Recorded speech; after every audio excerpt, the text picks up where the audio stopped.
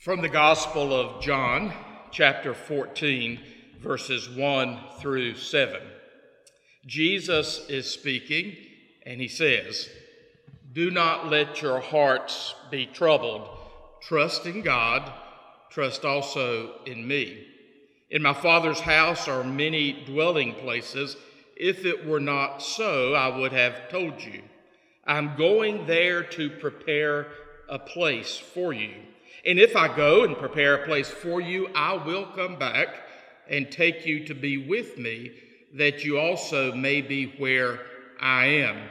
You know the way to the place where I am going." Thomas said to Jesus, "Lord, we don't know where you are going. How can we know the way?" Jesus answered, "I am the way, the truth, and the life. No one comes to the Father except through me. If you really knew me, you would know my Father as well." This is the word of God. Thanks be to God.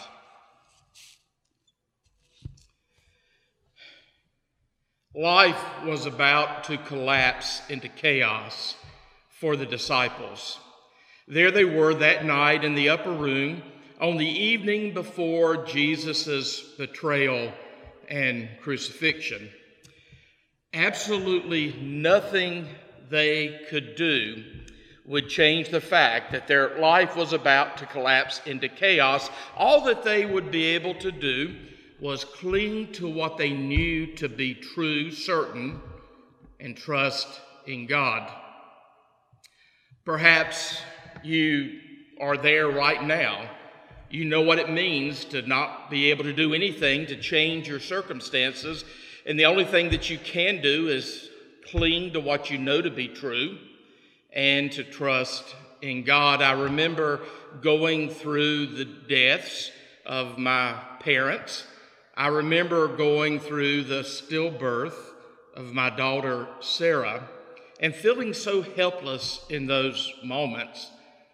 There was absolutely nothing I could do except cling to what I know to be true and to trust in God.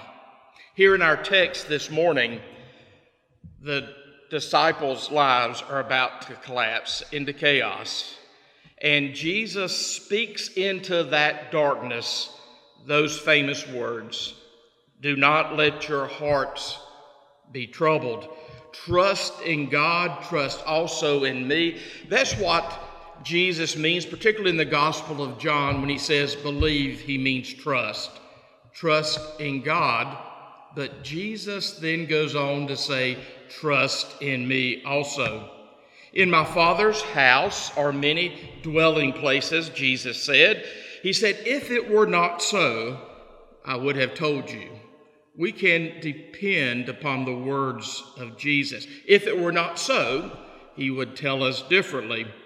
And he says here in this text to those frightened disciples that night, "I'm going there to prepare a place for you, and if I go and prepare a place for you, I will come back and take you to be with me, that you may be where I am." That should be the greatest desire of our hearts as Christians, to simply be where Jesus is. Heaven for us is the place where Jesus is. Heaven on earth for us is to be in the presence of Jesus here. Heaven for eternity is to be in the presence of Jesus for eternity. Our greatest desire should be where Jesus is, to constantly seek his presence. If you've known me for long, you've probably heard me talk about my dog, Jaxie the Wonder Dog. Jaxie is probably my best friend. When I'm around Jaxie, Jaxie's wherever I am. And the same's true for my wife, Tammy. Jaxie loves to be with me. Jaxie's burning desire in life as my dog is to be where I am.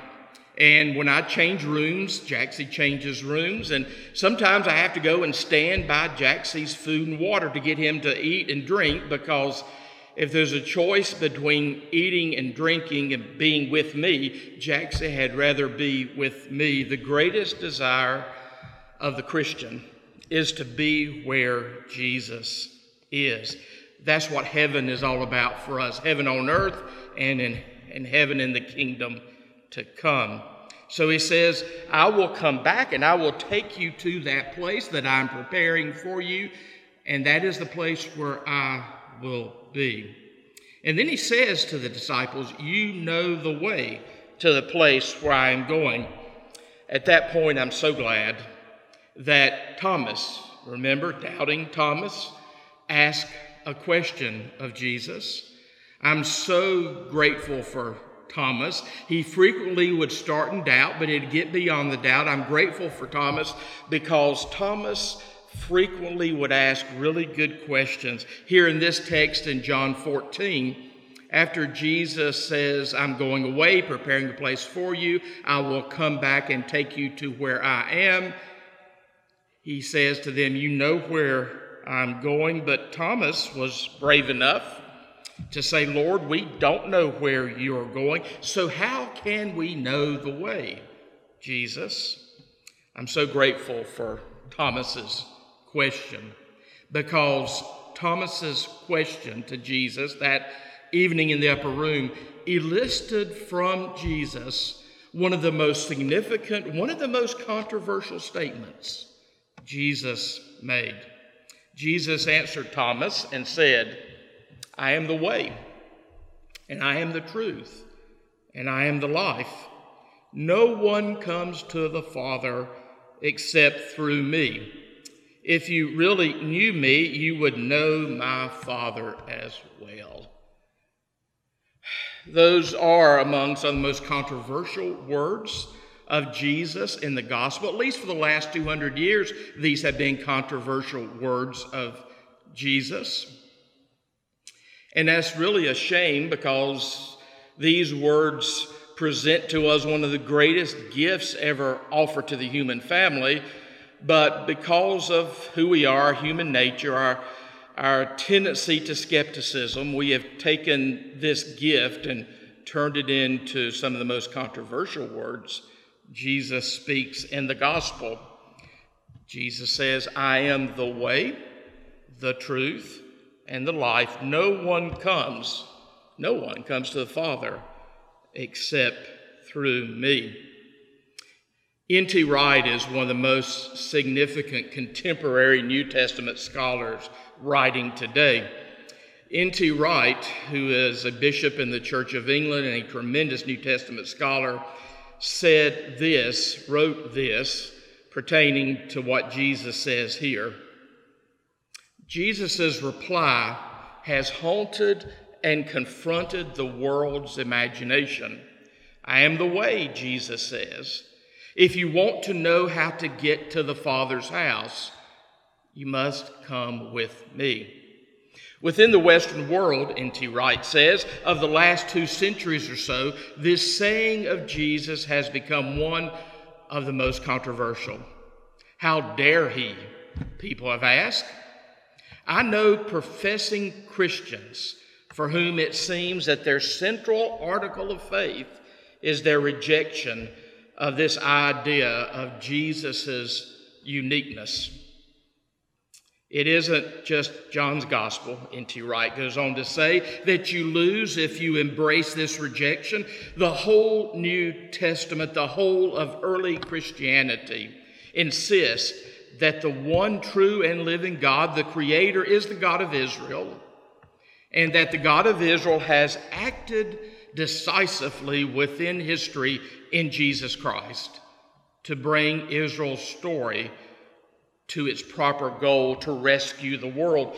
The idea, N.T. Wright concludes, the idea of a vague general truth to which all religions bear some kind of oblique witness is foreign to Christianity. This statement about the uniqueness of Jesus Christ is one of the greatest gifts that Jesus spoke to the world, but has become a means of great controversy in the modern era. And we should never hold this truth with arrogance. We need to be careful how we present this truth to the world, but present this truth to the world we must. Jesus is the way. Without him, there is no going. There may be many ways to Jesus Christ, but Jesus Christ is the only way to the Father. When you ask Jesus for directions, he doesn't just give you advice and tell you directions, but he takes you by the hand and he takes you with him. Jesus is the truth, and without him there is no knowing. I know that in our culture of postmodernism, there seems to be in many people's minds no concept of objective truth. In this world of postmodernism, it seems like people think everything is relative. You can have your truth, I can have my truth. But the New Testament presents truth. And the New Testament presents Jesus Christ as truth. Remember Pontius Pilate, when he had Jesus there before him at his trial, Pontius Pilate said rather sarcastically, "What is truth?" As if no one could ever know truth. And isn't that sad? Because truth was standing right there in front of Pontius Pilate. For us, truth is a person, the person of Jesus Christ. Jesus Christ is referred to in the New Testament as the Word of God, capital W, Word of God. And that means that Jesus Christ is the expression of God's mind. Jesus said he is the truth. Jesus said he is the life. Without him, there is no living. Last week, we talked about the passage in the Gospel of John where Jesus said, "I am the gate to the sheepfold." And we talked about how Jesus Christ at that point is proclaiming that he is the point of access into the sheepfold. He is the point of access into the life that God has for us.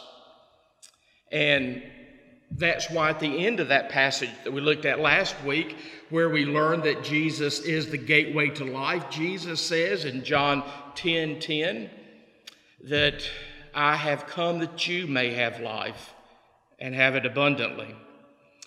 In Jesus Christ, we find life because he is life. When we're looking at the New Testament in the Synoptic Gospels, Matthew, Mark, and Luke, there we see Jesus living in a way that expresses his divinity. There in Matthew, Mark, and Luke, we see Jesus doing things that are only the prerogative of deity.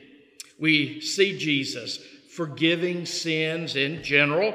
We see Jesus controlling nature with simply his spoken word.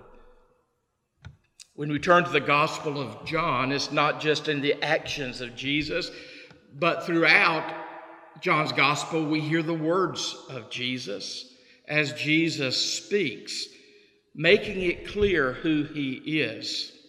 In the Gospel of John, we hear Jesus making audacious, outlandish, even out of this world claims, such as I and the Father are one. I am the way, the truth, and the life. Not just a way, not just a truth, not just some degree of life, but I am the way, I am the truth, I am the life. In the Gospel of John, every time Jesus offers one of these I am statements, the mind of the Hebrew listeners there in the first century would go back to the book of Exodus, chapter 3, where when Moses asked God there at the burning bush for his name, God responded simply by saying, I am that I am. So every time Jesus says, I am, he is hearkening back to Exodus chapter 3. Every time Jesus says, I am, he is claiming deity for himself. Jesus says, I am the way, the truth, and the life. Perhaps one of the greatest books written about the Christian faith in the 20th century was Mere Christianity by C.S. Lewis, that great defender of the Christian faith, that great Oxford scholar and defender of the Christian faith. In Mere Christianity, he made that startling claim that when you deal with Jesus and the words of Jesus in the New Testament, you only have three options presented to you. He is either a liar, he's not really the way, the truth, and the life, or he's a lunatic. I mean, what human being would walk around and say such things? Or he is who he says he is. I believe that Jesus Christ is who he says he is. So to you, to me today, Jesus is looking at us and speaking perhaps into our darkness and saying, do not let your heart be troubled. Trust in God, but that also means trusting in me. In my Father's house, Jesus said, are many dwelling places. That means there's room for all, whosoever may come.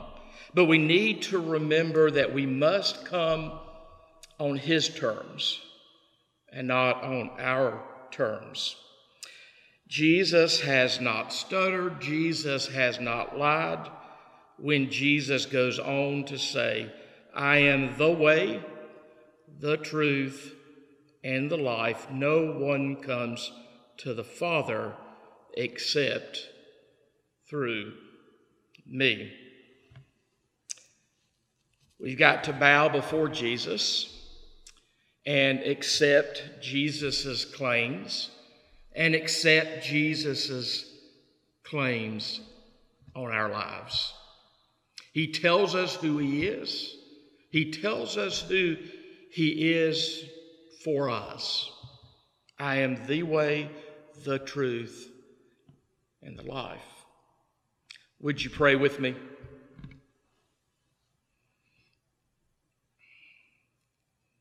Holy Spirit, we thank you for this time together.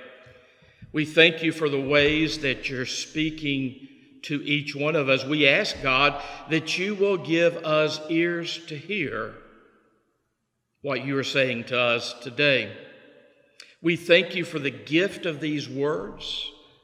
We know, God, that they are audacious, outlandish, even otherworldly claims that Jesus is making. Give us the faith to receive what Jesus is saying to us. And then give us the joy of embracing the way, the truth, and the life, so that we can find the fullness of life that's being offered to us in Jesus Christ, that life which indeed is life more abundant. In the strong name of Jesus Christ, we pray. Amen.